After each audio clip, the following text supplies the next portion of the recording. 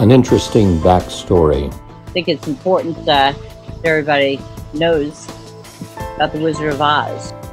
A professional with decades of experience in her field.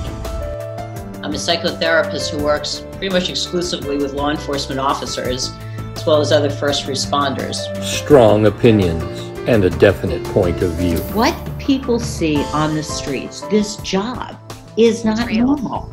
Brutally honest and funny. When I get a call in the middle of the night and they've been drinking beer, they're normally crying over a relationship. When they're drinking Jack, they get on the phone and they start off with, "Hey babe." She identifies problems, probes, pokes, and makes you think. So if something happens to your family, which is truly your biggest fear, and you haven't thought about every single potential of what could go wrong, then you feel like you failed. She has her own special style. You're either part of the problem or part of the solution. Pick a side. Welcome to Steph Therapy 911 with Stephanie Samuels. Hello, everybody, and welcome to Steph Therapy 911 with Stephanie Samuels. So today, I've got Antonia Gonzalez, known to me for 23 years as Tony. So anyway, Tony is currently a sergeant with the Long Branch or Police Department in Middlesex, listen to me, in Monmouth County, New Jersey. So Tony's been an officer for the past 24 years. So she's a sergeant on her department, which is going to be able to discuss a whole lot of different issues that come up, having some type of brass as well. Tony was hired in 1996 and attended the New Jersey State Police Academy. In her 24 years, she has worked in several different divisions as a juvenile detective, sex crimes, child abuse, and internal affairs. She worked on earning her bachelor's degree from the time that she left home for the Army. She was a Hawk Missile crew member and was stationed in Texas. She currently is finishing up her master's degree in science, criminal justice, homeland security. Her path into wellness started while earning her degree in health and wellness and writing about how stress affects first responders. In the middle of doing that, something happened that changed the way she felt about it. Tony believes that life is tough, but that we are tougher. It's okay to ask for help, that asking for help is a true sign of strength. So Tony and I mean, I'd be remiss if I didn't kind of share that Tony and I, like I said, have known each other for a better part of 23 years. So I will share probably the kind of most heartfelt part is that on October 6th of 1997, Tony would be the last voice I would hear as a woman before becoming a mother. that night I had given birth to Nicole, and it became kind of funny because I did not take my husband's last name. So there's a whole group of people that were looking for me to send me something in the hospital, and there's much talk about, do you think she was faking the pregnancy? No, you weren't. I was the most miserable pregnant person ever. Yeah. So anyway, Tony has just accomplished so much, and if you go back, almost 24 years ago when she got on, this stigma of seeking help was far greater than it is today. She was new patrol woman. Yeah. She was the first couple that she and her husband at that time were married, were in the same department. So there was, they were being micromanaged on a very different level. And so there are all these obstacles that people face anyway in this career. And that was just truly exacerbated by all the other extenuating circumstances. But the incident that brought you into me, I think it's kind of what people believe that thin blue line is. They believe that the thin blue line is really about officers covering for each other and that kind of stuff. They don't really think that or understand that the thin blue line truly is what, separates civilization from anarchy. And really a decision that you had to make very early on in your career, and the ramifications and kind of the struggles and what ended up coming out from that, because I always say, what brings us into therapy is not what keeps us into therapy. So, and just all of your accomplishments. And I want to make sure that we get to talk about, the company that you're the CEO of while you've been on the department, the fact that you do a podcast yourself 3 times a week on Facebook, and just the resiliency room. There's so much. There's just so much you've accomplished. And just how proud I am of you. But this is the Suicide Awareness Month. Yesterday was Law Enforcement Suicide Awareness Day, and kind of coming on, at the end of the month, really wanting to talk about that resiliency piece. What do you do kind of after you really feel like you have reached the end of your rope and you kind of come to that impasse? And, it's like, as I say, you're either part of the problem or part of the solution. How do you take it? Do you just become bitter for your entire career, which is really at the heart right now of our law enforcement community, of what they're going through? Or do you use what you had? And that's where that resiliency piece from childhood, from all the crap from way back when that you pull from. Yeah. So anyway, I kind of take us back 24 years, kind of getting hired, and how many females at the time? I think, was there only one at that point in the department? There was 3 of us. There was one, the first female ever hired was there, and then I got hired with another female. So there was 3 of us. Yeah. Only minority? No, both of us were minorities. I believe. Well, I know the other lady was mixed, and of course me. Yes, you. So kind of take me down the road when you got hired. You're out. Kind of what that call was like that had occurred.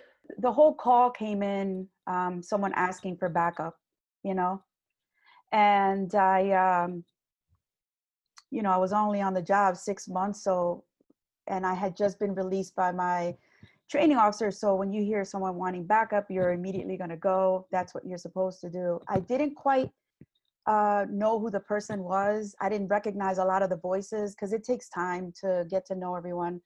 But I just heard of the location that I needed to get to. So when I got there, he wasn't there. So I got out and I asked this guy who was out there sweeping, and I'm like, it seemed just kind of odd, So I got out and I asked him, I'm like, where's the officer at, and he pointed at in a direction. So I went around quickly and I pull up and I don't see a police car. And I'm like, that's weird, and I didn't even know who was in that car. Okay. That's how new I was. Right. All I know is that I got out, I was the first car there. I got out and I see a limousine. I see another car, and then I hear gunshots, and I'm like, what the hell? So I think that you immediately think they're shooting at you, right? So I get back in the car and I scream, shots fired. And I should have known that, you shouldn't yell into a radio because no one could pick that up, And I laugh now, but it's not funny. It's not funny, but. I mean, I said you were only on for 6 months. Yeah, I was like, I didn't know. Shoot, listen, I was in the Army before this. I had shot an M16 before. I wasn't new to this. You know what I mean? You weren't free. And when that happened, everything went downhill for me. Everything spiraled out of control for me in that moment. I was in control at the scene, but what happened all throughout that whole scenario was everything that I never wanted to ever see. And I just thought it was really unfortunate to start out a career watching this nonsense, you know?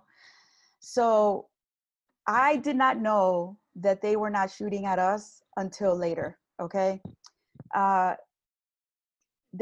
Everybody started arriving after I yelled the shots fired, and all the units were getting there, and they're pulling people out of the car, right?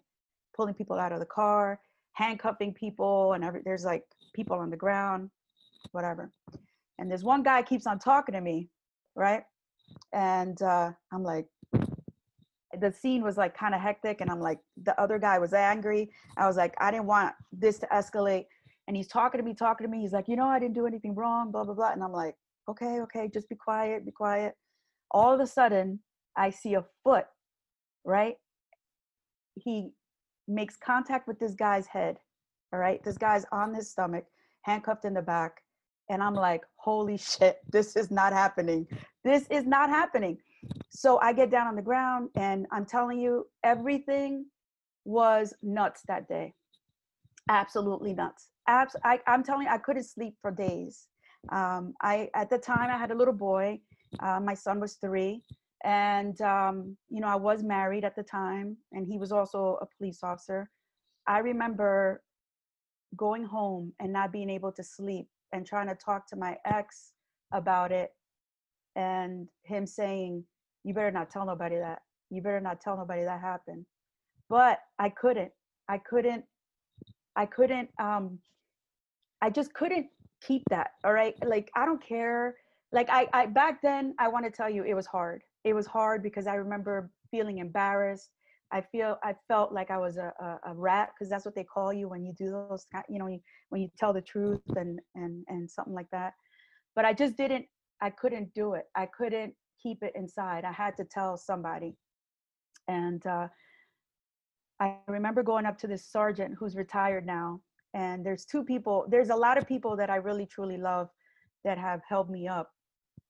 And I went to him and I said, listen, I can't sleep, but I got to talk to you about something. And he's like, all right, come on, pull up. So we pull up to where the 7-Eleven is. It was the pit back then. And he says to me, he goes, I already know what you're going to tell me. And I'm like, how do you know what I'm going to tell you? He goes, what happened? Tell me the truth. What happened? And I'm like, and I told him, I said, this is what happened. I said, you know, I heard 3 gunshots. I said, and then he kicked them in the head, you know? And he's like, well, you have to tell the lieutenant. It was another sergeant. You got to tell him. He retired as a lieutenant. So they both met with me, and I talked to them about it. And I said, listen, I said, I really feel bad that I have to tell you guys this stuff, but I just can't sleep. I said, I can't sleep. I said, and I just feel really like that's not right. So what happened to me after that was not good.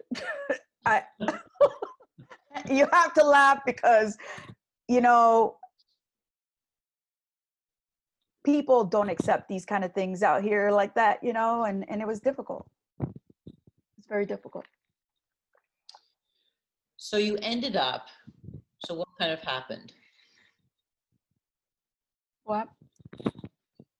I said, so kind of take us from there. So you end up writing it. Yep. So I wind up, it was like a whirlwind of craziness. So I wind up telling those 2 sergeants what happened.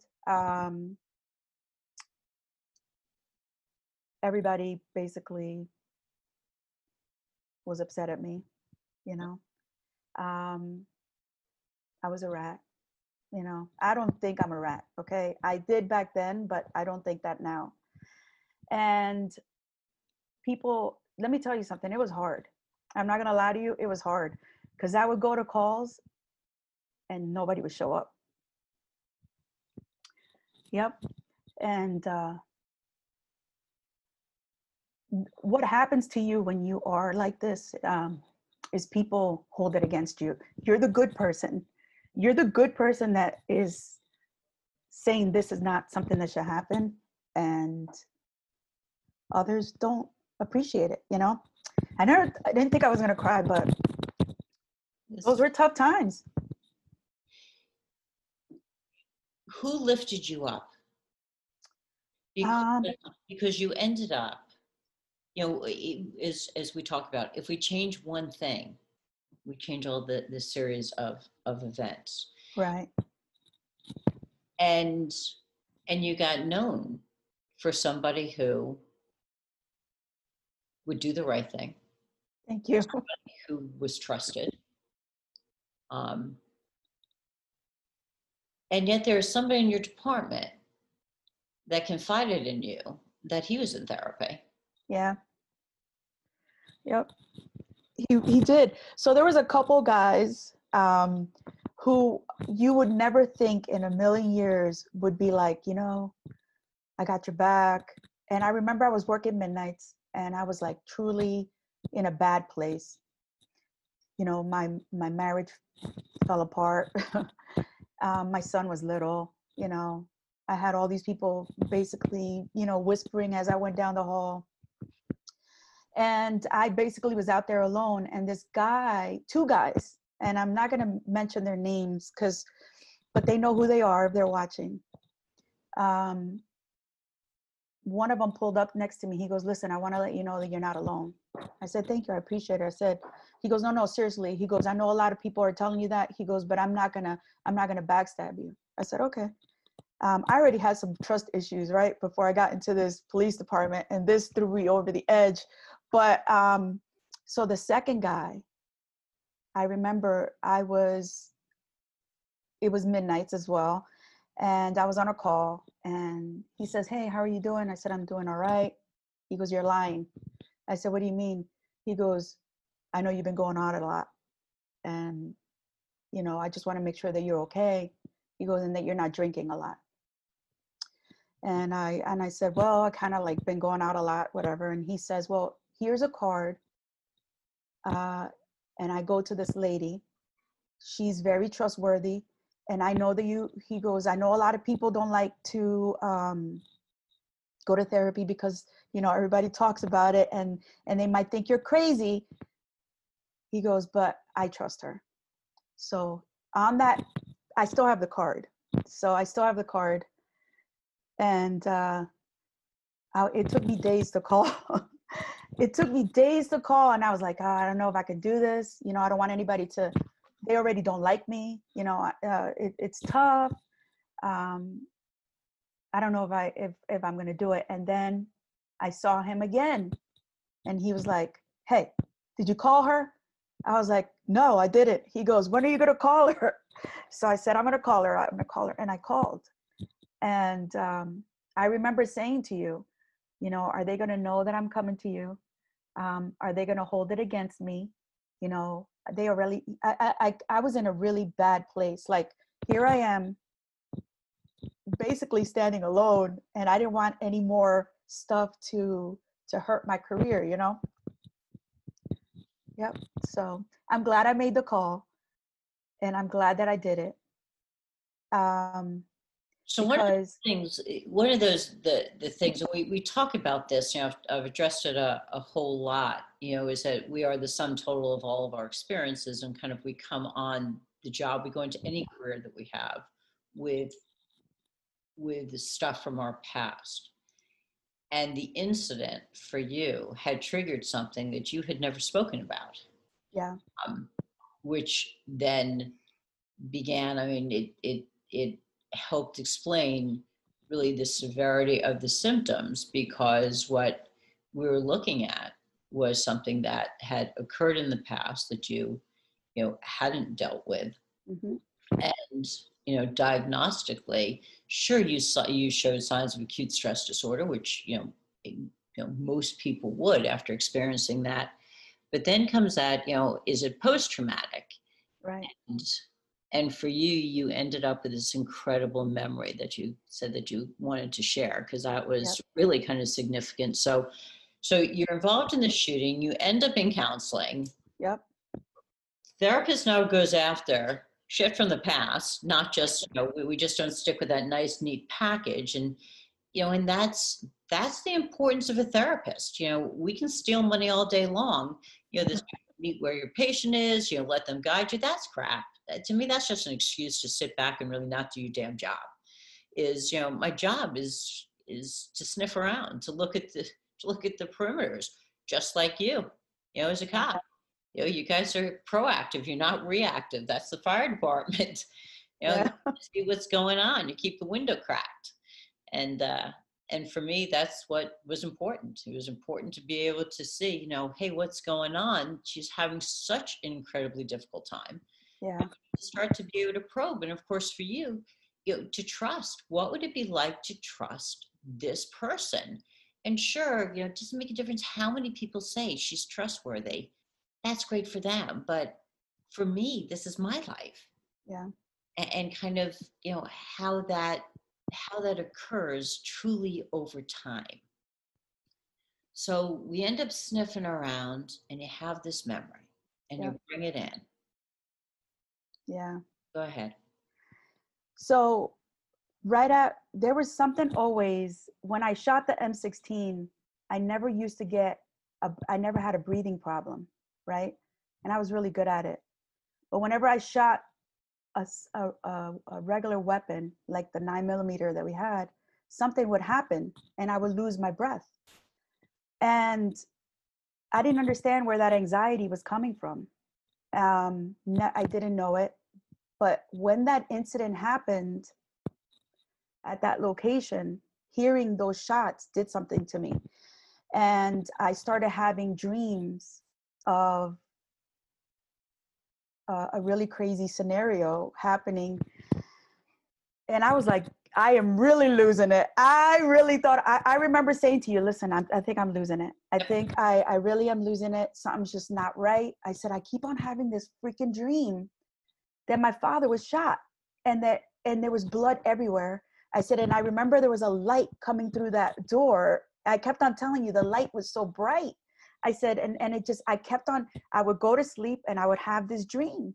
I kept on having the dream. I actually didn't even want to tell you because I was like, I'm definitely going to not be allowed to go back. So I talked to you about it, and something says to me, just ask, right? Ask or start looking and start searching. So my father had a suitcase, an old suitcase. And I was like, I'm going to go over there and see if I can find something.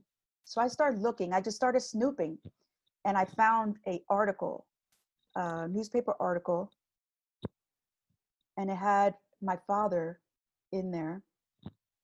And he was shot. And so I go to him. And my father's a very private man.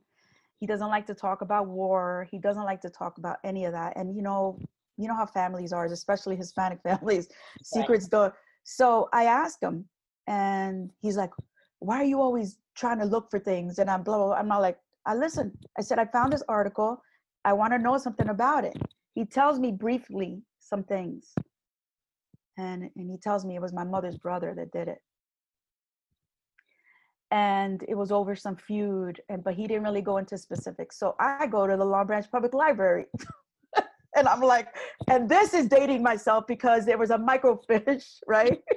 And I had to go, it took me forever to find this doggone thing, but I found it. And I found the articles, and that was the reason that I was having such a hard time.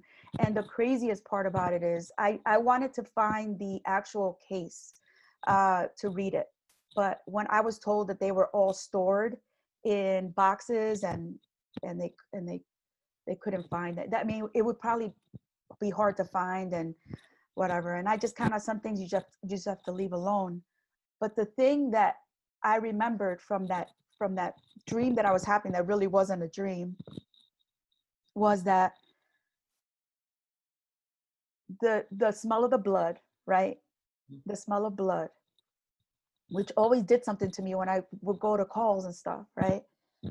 But the sound of the gun going off was my uncle was going to shoot me in the head. So all those memories, all that incident, that traumatic incident that day with this officer sparked all those memories for me. And you know, you don't think of that people are affected by things, and you would never think that that was my past, that I had a hard time, but that was me. You had no memory of it. I mean, you had no conscious memory No, of that. How old were you, Toni, when your dad was shot? I think I was like 2. I don't even know. I think I was 2. It's just amazing how it got encoded. And what you're talking about, the encoding, we talk about how incidents are encoded: sight, sound, taste, smell, all of that. And so for you, which makes sense as such a young girl, is it got encoded in smell and it got encoded in sound. Yeah, the sound for sure. Yeah. Yep. And the fact that, which is kind of interesting, so that the individual was kicked in the head. And again, that for you, it was going to be something having to do with the head. Yeah. So crazy, right? So I remember my dad, what's crazy is, and I don't know, people probably are like, you can't remember that stuff, but I'm telling you, I remember my dad holding me and my little brother, because it was my second brother that he was holding. And we joke around because they weren't married. My parents weren't married yet, right? So I'm like, we joke around. Everything, you have to laugh because life is serious enough. So I remember it was October. I remember everything October, and it was weird how that month always brought something. Like it was always something that I remembered for October. Yeah. So what actually made you go into the military? Well, it wasn't this, that's for sure. I was mad at my parents. So I was very shy, believe it or not. I was very shy all through high school. I barely spoke. The joke in my school was that they didn't think I spoke English, but I did, because I was so quiet. I was in college. I was in Monmouth College for a year, and my parents couldn't afford the tuition. So I went to Brookdale for like a half a semester, and I got kind of upset at my parents because I had a scholarship to go to another school and they didn't want me to go there. So it was too far. So I had this bright idea, because my brother was in the Army. He went in the Army before me. I decided to go to a recruiter in Red Bank and walk in and say, hey, I'm ready for this. I want some college money. And that's basically what I did. And I didn't even have a plan. I just said, I want to do something exciting, which you should never tell a recruiter that you want to do something exciting, because you're going to wind up in what I was, a Hawk Missile crew member in the field, setting up tents and stuff like that. But that's how I wound up in the Army. And stayed there for how long? Active duty, I only stayed a couple years, and then I did a total of 12 years with active reserve and inactive reserve time. I was gonna stay in, but then my son was having a hard time with it, when the war picked back up, and you remember that. So I just decided to get out. It was an honorable discharge, and that was it. How soon after that, or were you already on the job? I was already on the job. I don't know if you remember, I did reserve time while I was in the police department. So I did. 2003 was when I ETS'd out. So. Any regrets on not staying with the military and doing the full career there rather than the PD and doing the full career here? Yeah, I never wanted to be a police officer. Let's just put that on the table. I actually fell into this job. My brother, who went in the Army, I have two brothers. My second brother went in the Army, and back then there was like a civil service form that you fill out. So you would go to your local police department, they would give you the civil service thing. It was $5. My brother put his name on a list, and they mailed the application for the test to our house. So the mail came, and I was living in my parents' upstairs, in the upstairs part of their house with my ex and my son. And I get this mail from my brother. So I asked him if I could open it. I said, there's mail for you. Do you want me to open it? He goes, open it, open it. And I tell him it's for the Long Branch Police Department. And what do you want me to do with it? He goes, throw it away. I was like, I'm not throwing this out. I look at it, and I fill it out. I'm like, I could take a test, you know? And back then it was basic skills, right? So I was like, I sent it in, I took the test, and I scored well on it, right? My ex-husband also took the test, and we both came out. I came out in front of him, and he came out behind. I think, whatever, we had the same score, which was weird. And I'm like, I'm gonna do this. I'm like, I need a job, and I need to survive. Like, I had a little boy, you know what I mean? So I did it. I just took the test, and I wound up in it. I regret not staying in the military. Okay, I do regret that, because I really loved it. I really did love the Army, but it just didn't work out that way. You know, there was another path I had to take. You know. Yes. So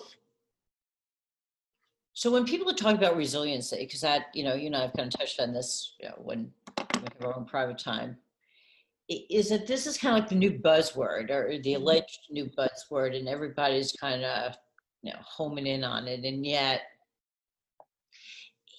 it's how you survived. You know, it's how you survived your whole life, and being able to grab from that. And that's something that, you know, I talk about a lot, because I think I just get genuinely pissed off, you know, hearing like it's a new goddamn term about, we need resiliency training, we need this, we need that. I don't know a more resilient population than you guys. I mean, you know, I'll crawl into the fetal position someplace. You guys are like, Steph, come on out, I got your back. I'm like, a little bit later, thank you. That you guys just, you get it on a very different level.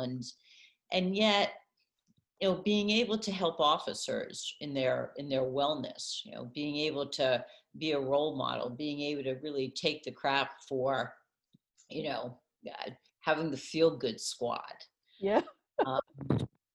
You know, and you know, kind of the path you took. And you know, when I talk about, you know, when I talked in the opening about, you know, you making this change, that something had occurred that kind of put you into a different path. So you had already you had gotten on the job, you had been, you know, on the job, you know, really for such a short period of time, been involved in a traumatic incident, ended up, you know, making the only career choice you could make, which was to do the right thing, because it's who you are. That you're always somebody that stood alone. So that dealing with that, and kind of, you know, overcoming some of the barriers there, you know, I know how incredibly well respected you were and you are, by people that I know and I respect. I mean, so that's who would respect you.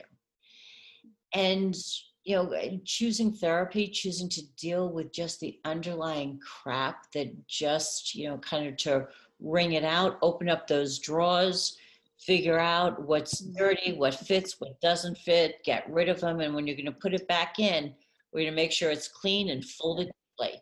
So we're not trying to pull the dresser. You know how you always have like too many socks, too many underwear. Yeah. The t-shirts that you had from your favorite, you know, concert back in, you know, 1983.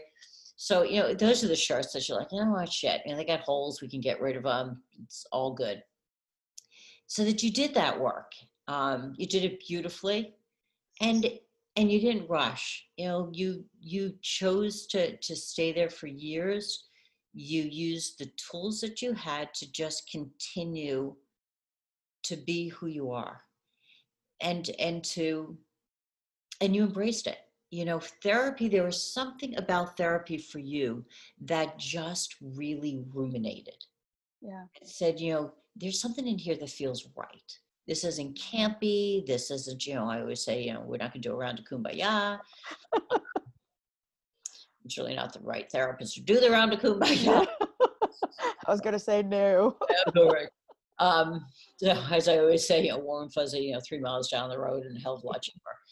So, so you get out and you continue your career. You promote up.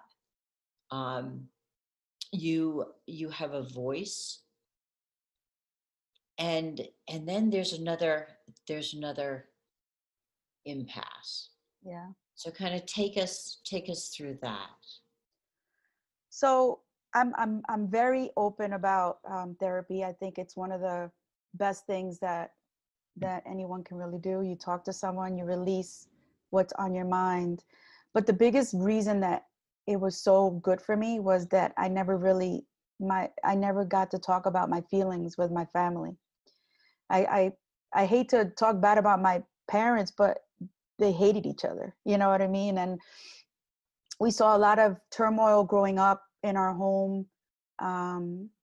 It was not easy, you know, and most of the times I felt like I was taking care of them versus them taking care of me. And that's something that I really don't talk about, you know. You know, it's one of those things that you're almost embarrassed to talk about, you know, when you say something like that about a family or you know, you don't want to, they're hardworking people. They did the best they could with what they had. You know what I mean? And I love them. I love them. You know, you talked about, you know, Frank Shakowitz coming on, you know, Yes. and you kind of following him up. Oh my God. And I talked about the similarities actually between the two of you. And he said something which you'll kind of recall when I asked something about his mom. Yes. And he talked about that it wasn't about love, that it was about respect. And he also said that he was glad that he was raised in the Mexican culture.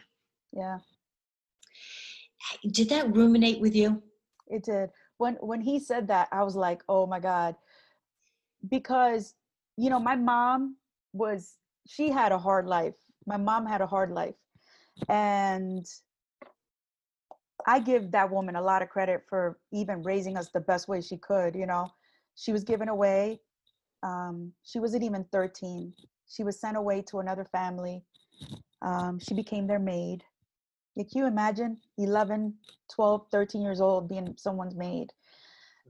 She probably never heard someone say, hey, listen, I love you. You know what I mean? She came from a huge family. And my grandmother was an alcoholic, you know, and the stories that my mom tells me now, because we have a good relationship, believe it or not. We talk deeply about stuff. And I look at her, instead of looking at her with eyes of, you know what, you never gave me a hug and told me you love me. I look at her with, wow, you know what? You actually taught me to be a good mom, you know, and you gave me the strength. Because, you know, she used to always say, you got to go to school. You got to go to school and you got to get your education. She would always say stuff. And she would always say, don't take this person's crap. Don't take that person's crap. So really, when you think about it, the way that I am is because of what I heard and what I saw. And that gave me the strength to push forward. So good, because I'm sorry to interrupt. No, it's okay. Because, you know, when you talk about, you know, that you don't want to talk badly, you know, or bad about your mom. Yeah. You know, I know your heart, and it's not that you're talking bad about her. It's understanding kind of the essence of her. Yeah. The limitations, you know, and that's what, you know, Frank had talked about was the limitations. And and where they potentially come from, and the ability to forgive. Because once I think we understand, once we no longer are dying of thirst, going to a well that we know is empty, Yeah.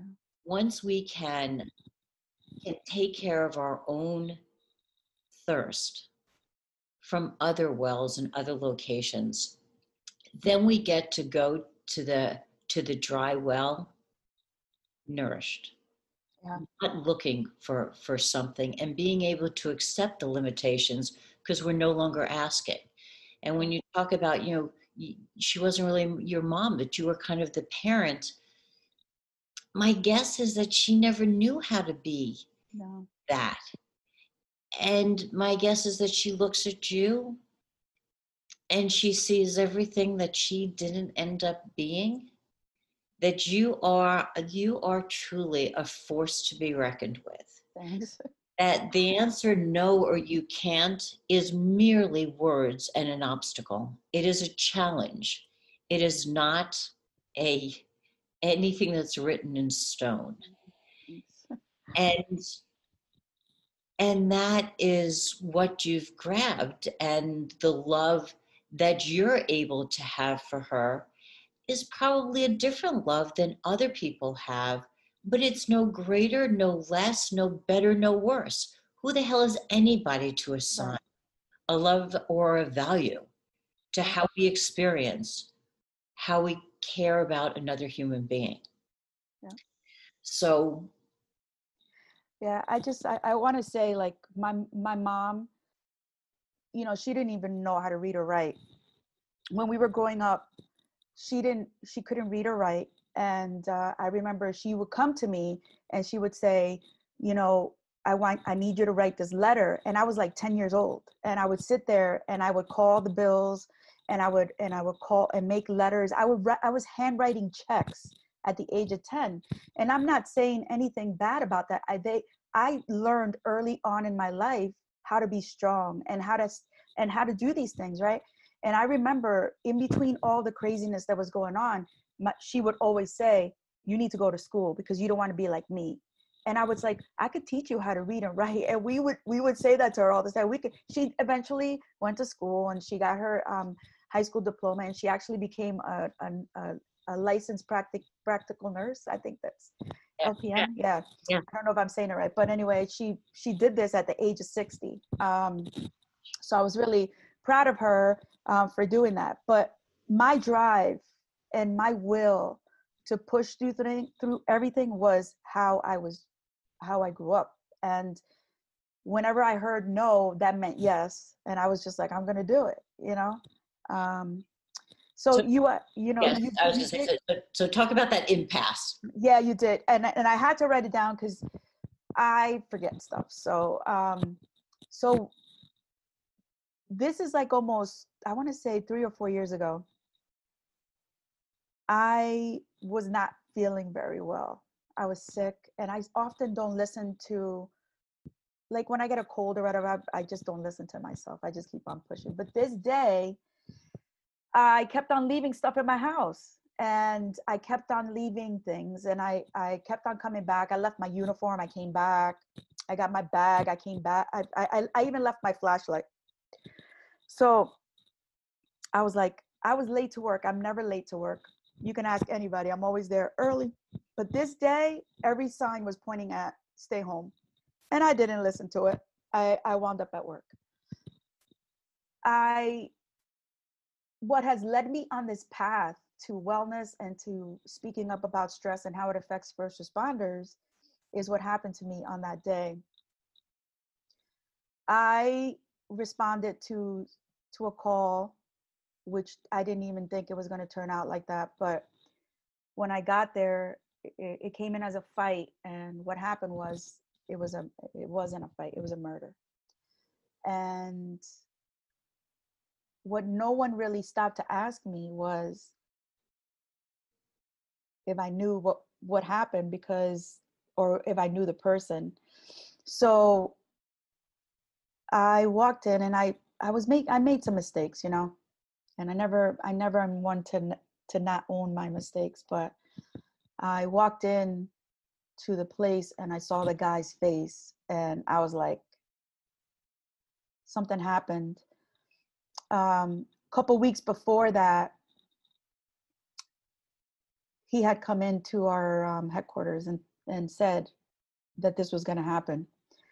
And, you know, we don't get enough credit, Stephanie, as cops. I'm just going to say, we don't get enough credit because we see a lot of stuff, and you'll hear people say, oh, well, that's what you signed up for. I did not sign up to see death, destruction every single day. And I did not, my eyes were not meant to see that. I signed up to help people, and that's part of it. But all that we see, all that does something to you. It does something to you. Now, that day when I walked in, the blood was what triggered me. There was blood everywhere and there was brains everywhere. And I'm not afraid of that, okay? But the smell took me back and I walked out. And some other things happened that were not fair, because some people just don't know their place in life as a human. But when someone goes into a traumatic incident or a critical incident like that, the first thing you don't do is attack them, okay? Give it some time. Give some time. Let them debrief. Let them talk to somebody. Let them get that off their chest, right? Let them speak to someone. Don't come after them, because when you come after someone, you're not helping them. Thank God that I have people that I can go to and talk to. You know, imagine the person that doesn't, or that doesn't even know that to do that. Right. Right. So my path to wellness started. I was already getting my bachelor's in health and wellness, and I had to do a paper for stress and how it affects people, right? And then I opened up this book. This all happens at the same time. And I decide that I'm going to do a paper on stress and how it affects first responders. And then I get this idea in the middle of, because I was really upset. And I had a really hard time. I decided to go and start talking about stress online on Facebook and blogging about it, and you know, just bringing light to a subject that people just really don't think is real. Yeah. So there's something really cool because the states kind of acknowledged it and nobody's done it. Is you started this resiliency room. Yeah. So I really want you to kind of tell the listeners, what is a resiliency room? Kind of what's in it? What was it? What's it there for? How do your officers find out where it is? How does it keep private? Because nobody knows where it is. I do not know where it is. You know, you and I are tight, but none of my business where it is. Thanks. So how do you kind of give me the lay of the land? Because this is just so wonderful. And I know that people throughout the country are looking at being able to use what you have created. Thank you. As a model for them, to add on to programs, to begin programs or what have you. So tell me about the resiliency room, please. So thank you for asking. It's actually something that really, I feel like in my heart. So I have to backtrack a little bit and say that I had some illness occur in my life, in my career. So I've had some really crazy things happen. And the last thing that happened was I started losing my voice, right? And I had to have some surgery on my vocal cords, and I wound up going to a speech therapist who is amazing. And she works, I don't even want to shout out her name because I don't know if it's okay if I say anything, but she was amazing. And as I was learning to use my voice again, because I lost my voice, I tell her, she says, what are you passionate about? And I tell her, I'm passionate about helping police officers. And she goes, why? I said, because we go through stress. And these are all things that I was going through. So she says, well, I have something to show you. And she shows me a room and a list of things that people do to relieve stress. So she goes, if you want to do that, she goes, you have to think about these things, right? And I almost think like she was an angel put on my path because she believed in my idea, right? So I continuously go to this speech therapy. I go there for a while, and I wind up hearing that there's this summit for resiliency officers, and I want to be a part of it. I asked if I can go. But in the whole time, I wanted this room that I had created, right, in my mind. And I actually have a app, Pinterest, you can make a board and make it private. So I made a board and I made it private. It's almost like a vision board, right? If you're like kind of weird like me and you think about those things. So I create this whole room. I go to this thing and I come back, and one of the captains says, hey, do you have numbers for the officers? He goes, because I really think this is important. Suicide is a real thing, blah, blah, blah. And I said, well, we don't have anything yet. I said, because we're not trained. I said, but I have an idea. He goes, well, what's your idea? I said, well, I need to sit down and talk to you about it. And he goes, so we go into his office and I tell him my idea. And he goes, well, how's that going to work? I said, when I explained to him, I said, listen, I said, all I need is a room. That's it. All I need is a room. So this went on for a while, back and forth. He was very open to it. And I'm sure I could say his name. Sure. Captain Silverio. He was actually very open to it. And I kept on going back and forth.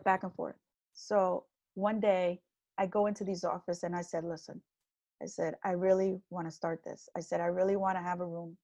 I said, and I said, the reason is because I said, we need a place that we can de-stress. I said, the reason is sometimes people get on your nerves. I said, maybe it's a coworker.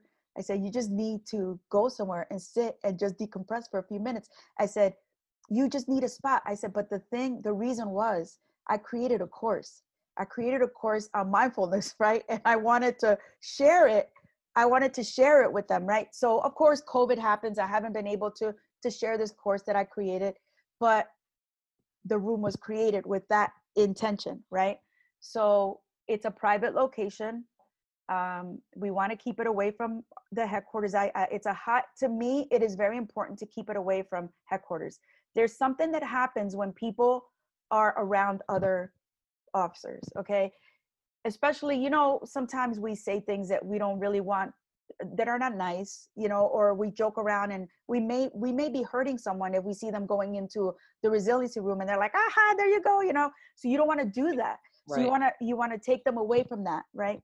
But the way that the room is set up, it's set up for where you can have your lunch, you can meditate if you want to. There's aromatherapy, there's a salt lamp, there's different things, and furniture in there, there's a table. There is a place for an officer to have the privacy that they need. And a lot of people are like, well, why do you need privacy? Well, have you ever had your lunch, sat down and eaten your lunch and had to look around the room 50 times in between each bite? No. A lot of people don't know what that feels like. Or so true. Everybody walks in and you're sitting, you have your back against a wall because you're afraid someone's going to come in and kill you. I mean, let's be honest, it happens. It has happened. So it happened in your department. Well, yeah, I mean, it's just so wrong. Like, yep. We're human beings. And in spite of what people want to say out here, and they want to say, not every person out here, not every cop out here is a bad person, all right? Not everyone out here came on this job because they needed power, okay? Some of us needed a job, all right? So to treat us like we're no good is not the way that it should be done. You want to have good people out here. You want to have people who are functioning. Treat them like you treat the rest of the world, by having a wellness program, by giving them the option to go to therapy, by having debriefings and critical handled the right way. If that's what you want, then that's what you need to do. And I'm telling you, I don't know, I might be 90 years old and you guys may be like, here, there she is again in front of Congress talking all this smack. But I'm telling you, until I leave this planet, I'm not going to stop. And you better not. Thank you. Because the message has to be, I mean, and the message isn't just for law enforcement. It really, at this point, is for all civilians. I mean, it's not just, not all cops are bad. Damn it, few cops. Few. And it's interesting because you don't want to be judged. Right. People don't want to be judged for their color, for their race, for their religion, for beliefs, and yet cops are judged for the damn uniform. I know. How does that work logically? It's terrible. I mean, it's just, and then you become a target. Like, nobody knows when I'm walking around that I'm a Jew. Nobody knows, that somebody's, Christian, somebody's Muslim. Right. You can't even tell somebody's Hispanic a lot of the times. I know. But damn it, in that uniform, it's terrible. It's terrible. So, I don't know. Listen, I've always been so proud to wear that uniform, even though I did not plan to be a police officer. And I remember being in the locker room recently and I was looking at everything and I was like, I'm still proud of you. I'm still proud of you. I'm still proud of wearing that. But then I left the locker room and I was like, well, I just got to be a little bit more careful, That's it's so difficult. Tell me about G3 Learning Systems, because you created that a little bit ago. I did. So in 2012, this is like really going to be funny, but I used to teach Spanish for law enforcement. I created a program with other people. So there was like a lot of other officers and we came together and we created a program for Spanish. So everybody went their separate ways, people retired or whatever. And I decided that I wanted to teach Spanish again. But the problem was that you really couldn't do it on company time. You had to take your own time. So the best way in my mind was to create a small company and doing it that way and barely charging for it. But when you start things out sometimes and they just don't work out, it's a sign from the universe that you're not really on the right track. So I kept the name G3 Learning Systems because G3 stands for Gonzalez 3. There's 3 of us. And I honor my brothers, us 3, the 3 amigos. All right. We made it through this. My second brother retired from the Army as a command sergeant major. And my little brother works for, a local hospital. And he's currently obtaining his bachelor's degree. So we are people that didn't stop. We kept on pushing. And we're proud of that. So G3 Learning System stands for that. And like I said, it started out with the Spanish and now it is a wellness program. So it's wellness for you. And it's a tier under G3 Learning Systems. And I still keep it. At this point, I'm just creating courses on my own. I'll be launching my first program. There's programs out here on my website, but my first program will be launched in November, and it's going to be super inexpensive. Trust me. I'm not trying to rob nobody's pockets. So what's the website that people can go to if they want to learn more about this and you and what have you? So it's www.itsmetony.com, and you'll see my face there when you go on it. But what I did is I built it myself. So I initially had someone build my site before, and then I have friends who said, there's nothing more awesome than you doing something yourself and figuring it out. And that's true. It took me 4 months to build it. And I'm sure there's some glitches in there. If there is, bear with me, people. I am not a tech savvy girl. But what you get there is mindfulness practices, breathing practices. I created worksheets for you to write down things that you want to do for yourself. I came up with a booklet on, it's called the Wellness Guide, and it's 5 tips to help you relieve stress. I also have 2 courses on Coursecraft that I created, and you can go into those, and one is $22, the other one's $47. You know, I made them super inexpensive.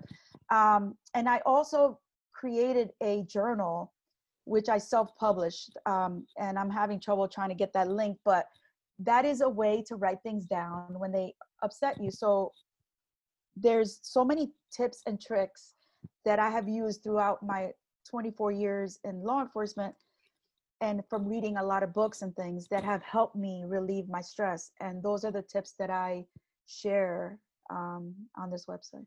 That's awesome. I mean, and also, I mean, I want to talk about just quickly, I want everybody to know that you do a Facebook Live I do. show on wellness for you, mindfulness for first responders, so that they can sign up and follow you. And it's on Mondays, Wednesdays, and Fridays. Yes, I do. Mondays so I have an Alexa flash briefing that I created, which that was like giving birth all over again without the shot. Okay. But anyway, I created it, and that Alexa flash briefing, which is going to play now. Do not play, Alexa. So no, off, Alexa. Sorry. So anyway, the you know what I'm talking about. No, off. Oh my God. Alexa, off. That is hilarious. It is. So anyway, that plays every Sunday. I record the weekly message that I'm going to share on Facebook. So whatever I'm focusing on it, whether it's breathing or it's meditation or it's exercise or I do so many different things, writing gratitude, I announce it there. It's just always so positive, you know, and again, you know, being part of the solution. I mean, there's so many problems, and we can just, you know, we can spend hours bitching and we're going to go nowhere. And truly being part of the solution is key. And you have done that. Thank you. You've shared so much today. I know. I'm so grateful that you agreed to come on, and that you're just so open with sharing kind of stuff from your past and how you were able to get to where you are and create what you do. And I know that, you know, you're looking at retiring, which will be, you know, a loss to law enforcement and a gain in so many other ways. But, you know, I'm not counting that retirement quite yet. You know that. Oh, so I just want to say, you never get to places by yourself. And I am truly grateful for all the bad and good that's happened, but the bad led me to you, believe it or not. And I came out really with such a good feeling and an understanding for why humans do things and why things happen.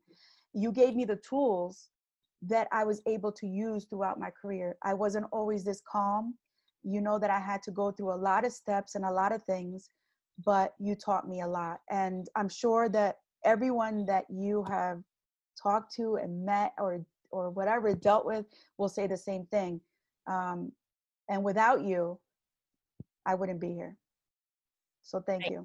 And truly, without you, neither would I. And don't ever lose sight of that, truly.